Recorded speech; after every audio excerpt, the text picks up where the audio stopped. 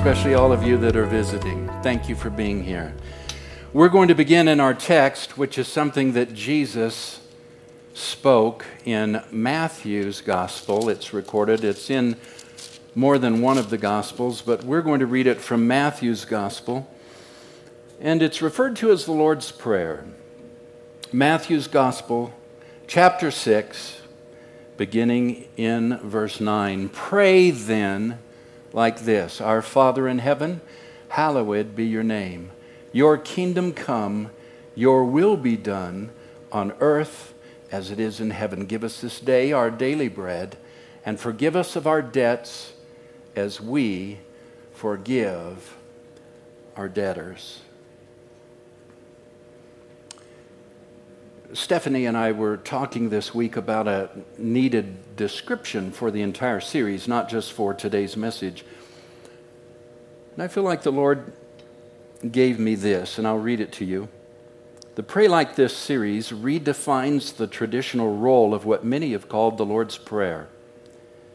This prayer is full of biblical principles of how to release the power of prayer and your authority in Christ. In this series, we will learn the joy of praying without the bondage of religious legalism. And we'll also learn about our relationship with God and the relationship that He created us to experience in Him. Last week, you'll remember we took the phrase from the prayer, Thy kingdom come, Thy will be done on earth as it is in heaven. Remember, this prayer is not meant to be prayed by rote. All right? It was never meant to be a liturgy. In fact, Jesus wasn't teaching them steps. He was teaching them principles. Principles by which they then could develop their relationship with God. In last week's message about as in heaven, so on earth, we learned that when we pray, we're literally releasing the image of Jesus and the activity of heaven upon and into our lives, the lives of our family, our friends, and the circle of influence that we have. We looked also at a very powerful scripture. These were the words of Jesus just before He left the earth. He said in John's Gospel, chapter 20, and verse 23, Whoever sins you remit, they are remitted. And whoever sins you forgive, or retain, they are retained. If you remit anybody's sins, they're remitted. If you retain them, they're retained. The wording of this was well known to all of the Jewish rabbis, to the Hebrew people who were listening to him, because it was something that was practiced by the rabbis regularly. Jesus mentions the same concept in Matthew 16, verse 19, and chapter 18, verse 18, when he says, Whatever you bind will be bound, and whatever you loose will be loosed. Here's what I want to bring back to your remembrance. When you pray, prayer really is more about calling God's will, releasing God's will into the earth, than it is petitioning Him for our personal needs. Did you get that? So many people view prayer as a sort of pain relief. Or when you get into really bad circumstances and you can't see your way out, well, why don't we pray? And the idea is sort of we're going to beseech this Zeus-looking, white-bearded old character who sits on a throne, and we're going to sort of plead with him to get him to consider our situation.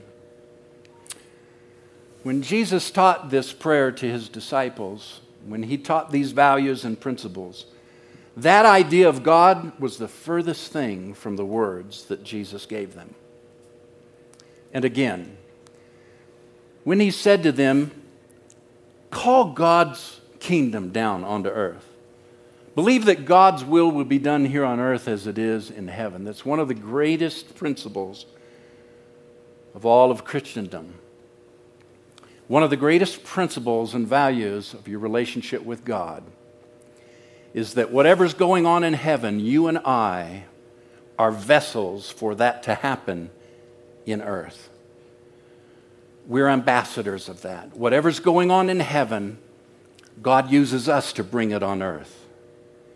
I want to say that again. Whatever's going on in heaven, God uses us to bring it into earth, bring it into our circumstances, into our families. You don't plead and ask God and beg God to do something about that situation. You release His will. God's already done it in heaven. So He said, whatever you bind on earth, it's bound in heaven. Whatever you loose on earth, it's loosed in heaven. And so then we come to today's phrase at this point in our study. Give us this day our daily bread. Now, this begins what a lot of people call or refer to as the petitions of the Lord's Prayer. And I realize that while the word petition might apply, I don't want you to view even this, give us this day our daily bread, as a petition to get God to do something, but rather, once again, it's a principle of our humble dependence upon Him. So I have two teachings for you here today as we look through this passage and consider it. Number one, that give us this day our daily bread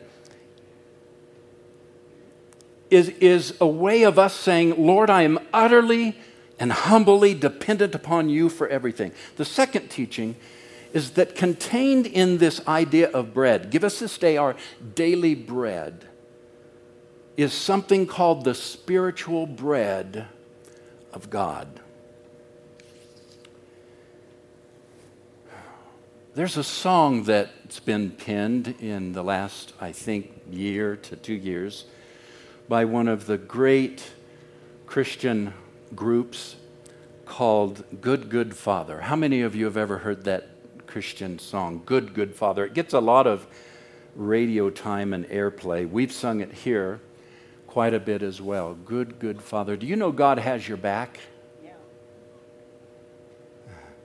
Look at somebody and say, God's got your back. No, really. He knows everything that's going on in my life.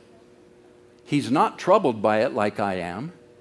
And He says, you know what? I'm a good, good Father. I've got your back. Give us this day our daily bread. It's not begging Him. Once again, it's a declaration. I declare that I am absolutely dependent upon you, Father, and you have my back. You're a good, good Father. So where does this idea come from that we have to beg God, that we have to plead with God, that we have to petition God, that God is this sort of Greek Zeus character with a long white beard that sits in judgment over our lives and just looking for an opportunity to sort of catch you doing something wrong? And He only rewards those who are doing right, by the way, this whole scenario goes, this religious view of God. Where does that come from? I wonder if it could be something all the way back in Genesis that happened with Adam and Eve in the garden. Let's consider it.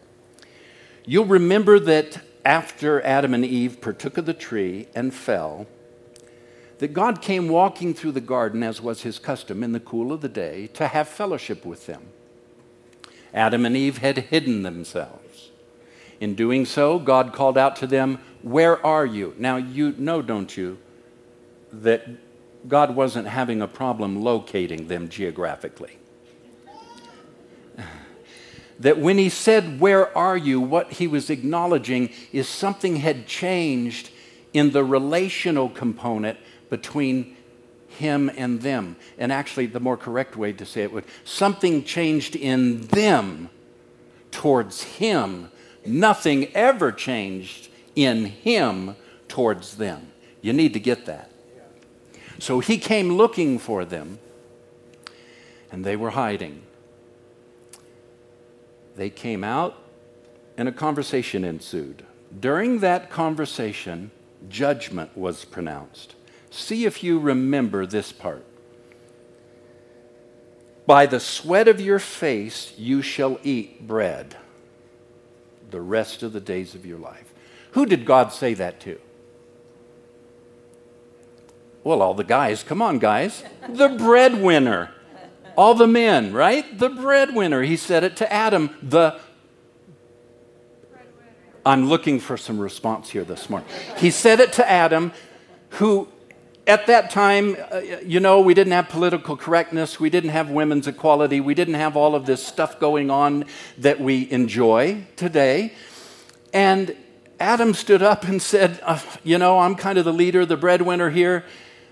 Here's my part in this. And God said, from now on, this ground that you work is cursed, and whatever you get out of it is going to require a great deal of sweat. Here's the Century English or CEV version, Contemporary English version. You will have to sweat to earn a living. Could I see a hand? Could I get you? You will have to sweat. Women, you're allowed to.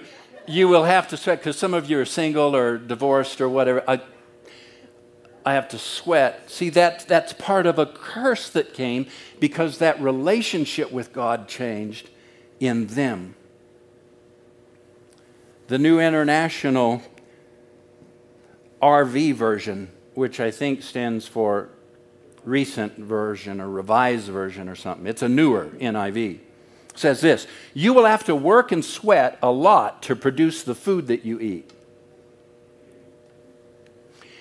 Now, the word that's used here for face, by the sweat of your face you shall eat bread, is a Hebrew word. It's used over 448 times in the Old Testament, and it's the word anger. Only once in all of the Old Testament, in all of the Bible, is it used for face. And it's here in Genesis chapter 3 and verse 19. By the sweat of your face you shall eat bread. But we could also say, by your anger, something's changed. You're no longer relying on me. You're going to be relying on your own self-effort. By your anger, by your sweat, by what you can produce internally, you're going to eat from the ground. How many of you have ever gotten angry at work? Boy, it's like this whole row back here is, yeah, pastor, preach. Boy, could we just agree that maybe somebody over on this side would. Have you ever worked for a boss, a manager, that maybe at lunchtime you just got in your car and took a drive and cried? Is that, Jesus, take me out of this job. Jesus, I'm going to kill somebody. Yeah. That's by the anger now. You chose self-reliance. Have at it. And the word bread, listen to this. It means bread. It means just simply food. But it comes from a primitive Hebrew word that means to fight, to do battle, to make war. So between anger and fighting and struggling and making war, has there ever been a better picture of what our lives have become since the fall of Adam and Eve as we struggle on this earth to just make a living?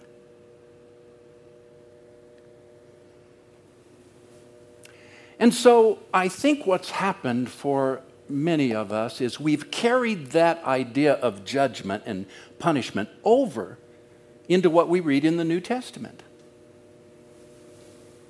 It's wrong to do that, but we've done it. We've carried it over into these words, give us this day our daily bread. Give us today our daily bread. Well, we know it's going to come with sweat and toil and anger, but God, if you can see your way past to help us out. Hey guys, I have good news for you this morning. It all changed with Jesus. He flipped it and put it back the way it was before Adam and Eve fell. Listen to this. Paul writes in the book of Galatians, "But Christ has rescued us from the curse pronounced by the law. When he hung on the cross, he took upon himself the curse for our wrongdoing. For it is written in the scriptures, 'Cursed is everyone who hangs on a tree.'" And so now, because of what Jesus did, we can enjoy with Peter, 2 Peter chapter 1, "His divine power has granted us all things that pertain to life and godliness." Notice the past tense of that. I'm not struggling to someday get it. It's mine now. And so prayer becomes not a petition. It becomes a declaration. Lord, today, I thank you. You provide me richly whatever I need. Today, my daily bread is just hanging there like a fruit for the picking. Interesting analogy, Jeff. I hadn't processed that. Thinking about Genesis and the fruit. And how many of you know it wasn't an apple tree? That's storybook, okay? That's flannel graphs in Sunday school, right? You understand that? This is nowhere in the Bible does it say that the fruit that Adam ate was an apple. I didn't want to burst any bubbles, but... Okay, now listen to this scripture, also by Paul, in 1 Timothy chapter 6. "As for the rich in this present world, instruct them not to be conceited or arrogant, nor set their hope on uncertain riches, but on God, who richly and ceaselessly provides us with everything for our enjoyment." God's not against you having stuff. He's not against you being rich. He just doesn't want that to take over your trust. He wants you in your wealth, in your material blessing that you enjoy. He wants you to stay in the place of trusting Him. He continues to be your provider, regardless of how much you have in this material world. Notice, He gives it to us richly and ceaselessly for our enjoyment. The other night, it wasn't nighttime yet, it was afternoon, and I just felt like, I need to just go do something for myself. You ever feel like that? I need to just go do something for me. So I took off, left the house, went out, had lunch, then got my phone and looked on it and looked up some movies, decided on a movie I wanted to go to. Then I went and saw the movie. You know what I did when I got to the movie? I had popcorn. Just for me. I didn't even have to share it with Nina because she wasn't there. This was for me. You know what happens at times like those? I bring that illustration up only because, sometimes we feel like we're being selfish or self-centered or whatever when we actually enjoy the things that we have. And here the Bible says God gives us richly everything, and He wants us to enjoy it. That's not wrong. That's not a wrong feeling to have. He just desires that we keep Him at the center and continue to declare daily that He is the source of everything that we do enjoy. Can you get on board with that? Does that make sense? That's the gospel. That's the New Testament version of praying for our daily bread. No more curse, no more sweat and toil. All right, now you might sweat, you might toil, you might get angry at work, I get that. But it's not because you're under a curse, and it's not because God is withholding from you. Now, the second teaching for this morning is on this idea of bread being spiritual bread. You know, there's a lot of applications for bread in the Bible. In Psalm 80, it's called the bread of tears. Psalm 102, it's called ashes like bread. Psalm 104, it's called the bread which strengthens a man's heart. In Psalm 105, it's called the bread of heaven. Psalm 127, the bread of sorrows. Proverbs chapter 4, the bread of wickedness. Proverbs chapter 6, that a whorish woman can bring a man to a piece of bread. You see that application? That's interesting. Proverbs chapter 20, the bread of deceit. Proverbs 31, the bread of idleness. Ecclesiastes, bread upon the waters, speaking of sowing your gifts, sowing your finances, bringing your offering into the house of the Lord and casting it upon the waters. Jesus said this in John chapter 4 and verse 34, "My bread is to do the will of my Father."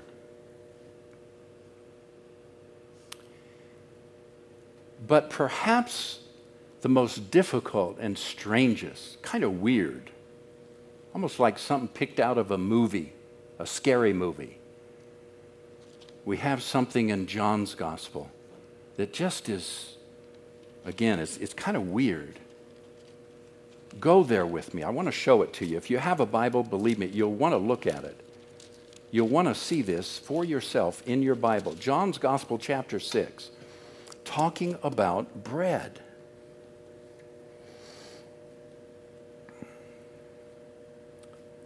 Let's look at verse 35. Jesus said to them, "I am the bread of life. Whoever comes to me shall not hunger, and whoever believes in me shall never thirst." So Jesus here calls himself the bread of life. Look at verse 41. So the Jews grumbled about Jesus because he said, "I am the bread that comes down from heaven." Now that should bring to your remembrance something from the Old Testament, and this is why the religious leaders were so upset with Jesus, calling himself the bread of life and the bread from heaven. How many of you remember the story of how God led the nation of Israel, the children of Israel, out of bondage in Egypt, led them out of there through miracles, and they went through the Red Sea that parted. And then they got to the other side, and they began to encounter life's difficulties, one of which is, what are we going to eat? I mean, we brought our coffee maker and our pots and our pans, and, you know, we have little stoves with burners and stuff. You know, what do they call those things? The little burners you set under the little, you buy them and you peel the cap off and you light it. Bunsen burners? But what's that little deal that it's self-contained in a little tub and you light it on fire? Sterno. Who said that? Okay, see me after service, $5. Any help I can get is good. I'll pay for help. I'll pay for help. I mean, during the week, you got a good scripture, send it to me. We'll see if we can work it in. But they had what they needed as far as making or preparing, you know, but they were in the wilderness, and they were getting hungry, and they started to complain. Do you remember what God did, how he answered that? He rained something down from heaven called manna. And it was described as a little wafer-like that was sweet like honey. And they could only eat it that day. They couldn't leave it overnight because if they did, it would spoil. So every morning, fresh manna came down from heaven. In other words, I am a good Father, and I've got your back. Trust me afresh each and every day with all that concerns you, and I will provide. Sounds like a similar story, similar point. Now, all Hebrew people, all Jewish people knew that very holy, sacred story very well. So when Jesus somewhat sort of set it aside and said, look, I'm the bread of life. I'm the bread that comes down from heaven. They had a real problem with that because what he was doing was equating himself, number one, with God, but then telling them, it isn't your religion, it isn't your teaching that gives you life. I am your bread. I am the one that sustains you. Put all your hope in me. You see, legalistic teaching of law-based religious code will always set itself against the bread of grace. Jesus was a rabbi, which simply means good teacher, but he was not a Pharisee. He was not a Sadducee. He didn't believe in making your day about religious laws, do's and don'ts. In fact, he said, look, the Sabbath was made for man, not man for the Sabbath. Because they accused him of eating on the Sabbath. One day he and his disciples were walking and they were hungry. And so they started walking through a field of corn. And they stopped and peeled the corn, grabbed some ears off the corn stalk and peeled it and ate it. And the Pharisees and Sadducees were watching this and accused him of violating God, violating God's law. Jesus said, you don't get it. I'm the bread. I'm the life. And Sabbath wasn't made so that God could burden you with laws of do's and don'ts. Relationship with God is not an obligation of do's and don'ts. It's a life lived in joy and provision because God's a good Father and He loves you. Jesus wasn't at odds with the Old Testament, but with the way that law was applied to people through the teaching and the legalism of the Pharisees and the Sadducees. Look at verse 44. Actually, let's go to verse 45. It is written in the prophets, and they were all taught by God, that they will all be taught by God. Let me review. It is written in the prophets, and they will all be taught by God. Everyone who has heard and learned from the Father comes to me. Not that anyone has seen the Father except he who is from God. He has seen the Father. Truly, truly, I say to you, whoever believes has eternal life. Stop, pause, Selah. Whoever believes has eternal life. This too upset them because they didn't believe you could have eternal life by simply believing. Pharisees and Sadducees taught that there was a religious process of steps by which you could obtain God's approval and favor and righteousness. If you followed those steps, well, then He would approve you. Then you would be forgiven. Then you would become righteous if you followed the steps. Interesting, Jesus doesn't mention any steps here. He simply says, if you believe me, you will have eternal life. I, verse 48, am the bread of life. Your fathers ate the manna in the wilderness, and they died. This is the bread that comes down from heaven, so that one may eat of it and not die. I am the living bread that came down from heaven. If anyone eats this bread, he will live forever. And the bread that I will give him for life, or the bread that I will give for the life of the world, is my flesh. Notice, this bread Jesus gives for the life of the world, not just for Christians, not just for those who go to church. Jesus gives this bread for the life of the entire world. Now look at verse 52. And Jeff, I realize I didn't ask you to put this up, and so he might be scrambling back there if he even wants to go there. But I want to read this contextually so that you get the idea of what's going on. Verse 52, the Jews then disputed amongst themselves, saying, how can this man give us his flesh to eat?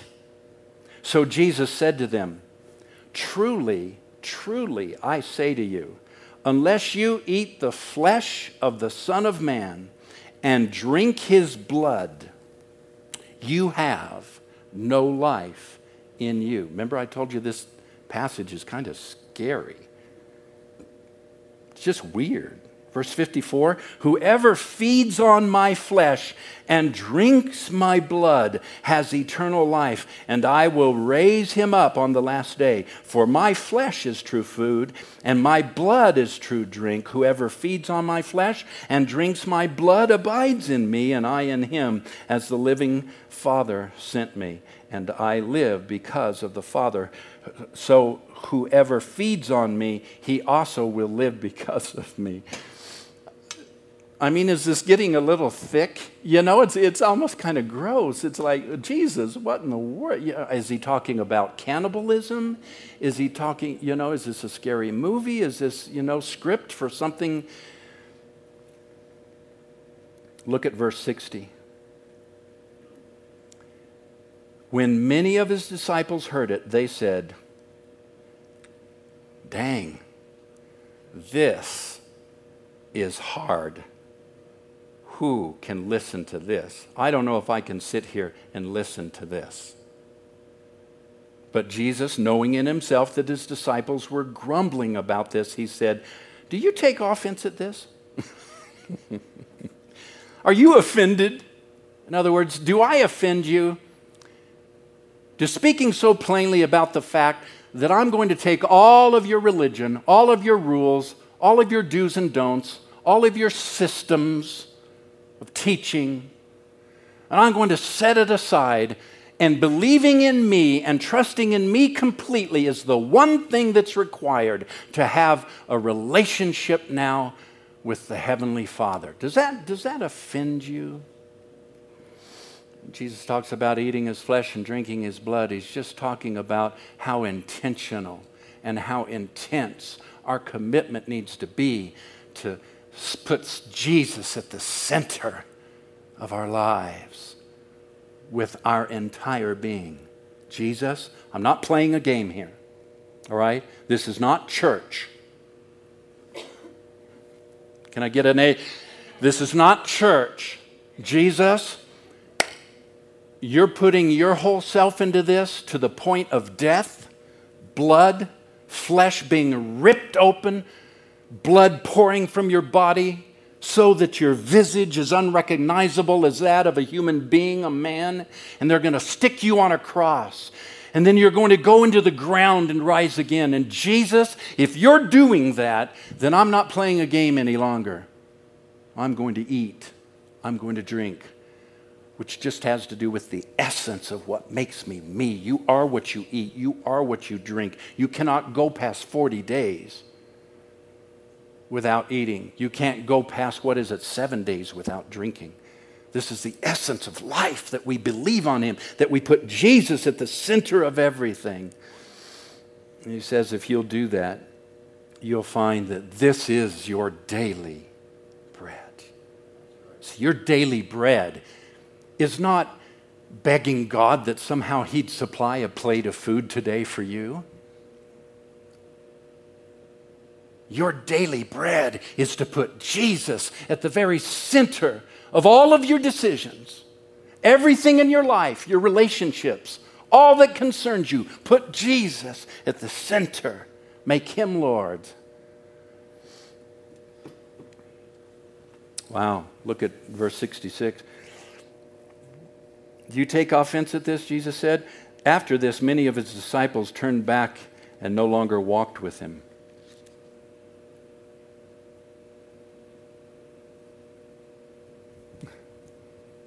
Jesus, the man who never sinned, the man who could do no wrong, the man who was God, his teaching was perfect, and yet got offended at what he taught, and many of his disciples got up and left him and stopped following it because he taught this. It says in the synagogue, in church. Have you ever heard anything in church you didn't understand? Have you ever heard anything in church that made you mad? Yeah, I have too. You know what? Hang in there. So did Jesus. Jesus ran a bunch of them off with things he said. All to get him to a place of stripping all their legalism, stripping all of their religion, stripping all of their preconceived ideas about what God is like, down to one thing. I love you. Believe me. Trust me with your life.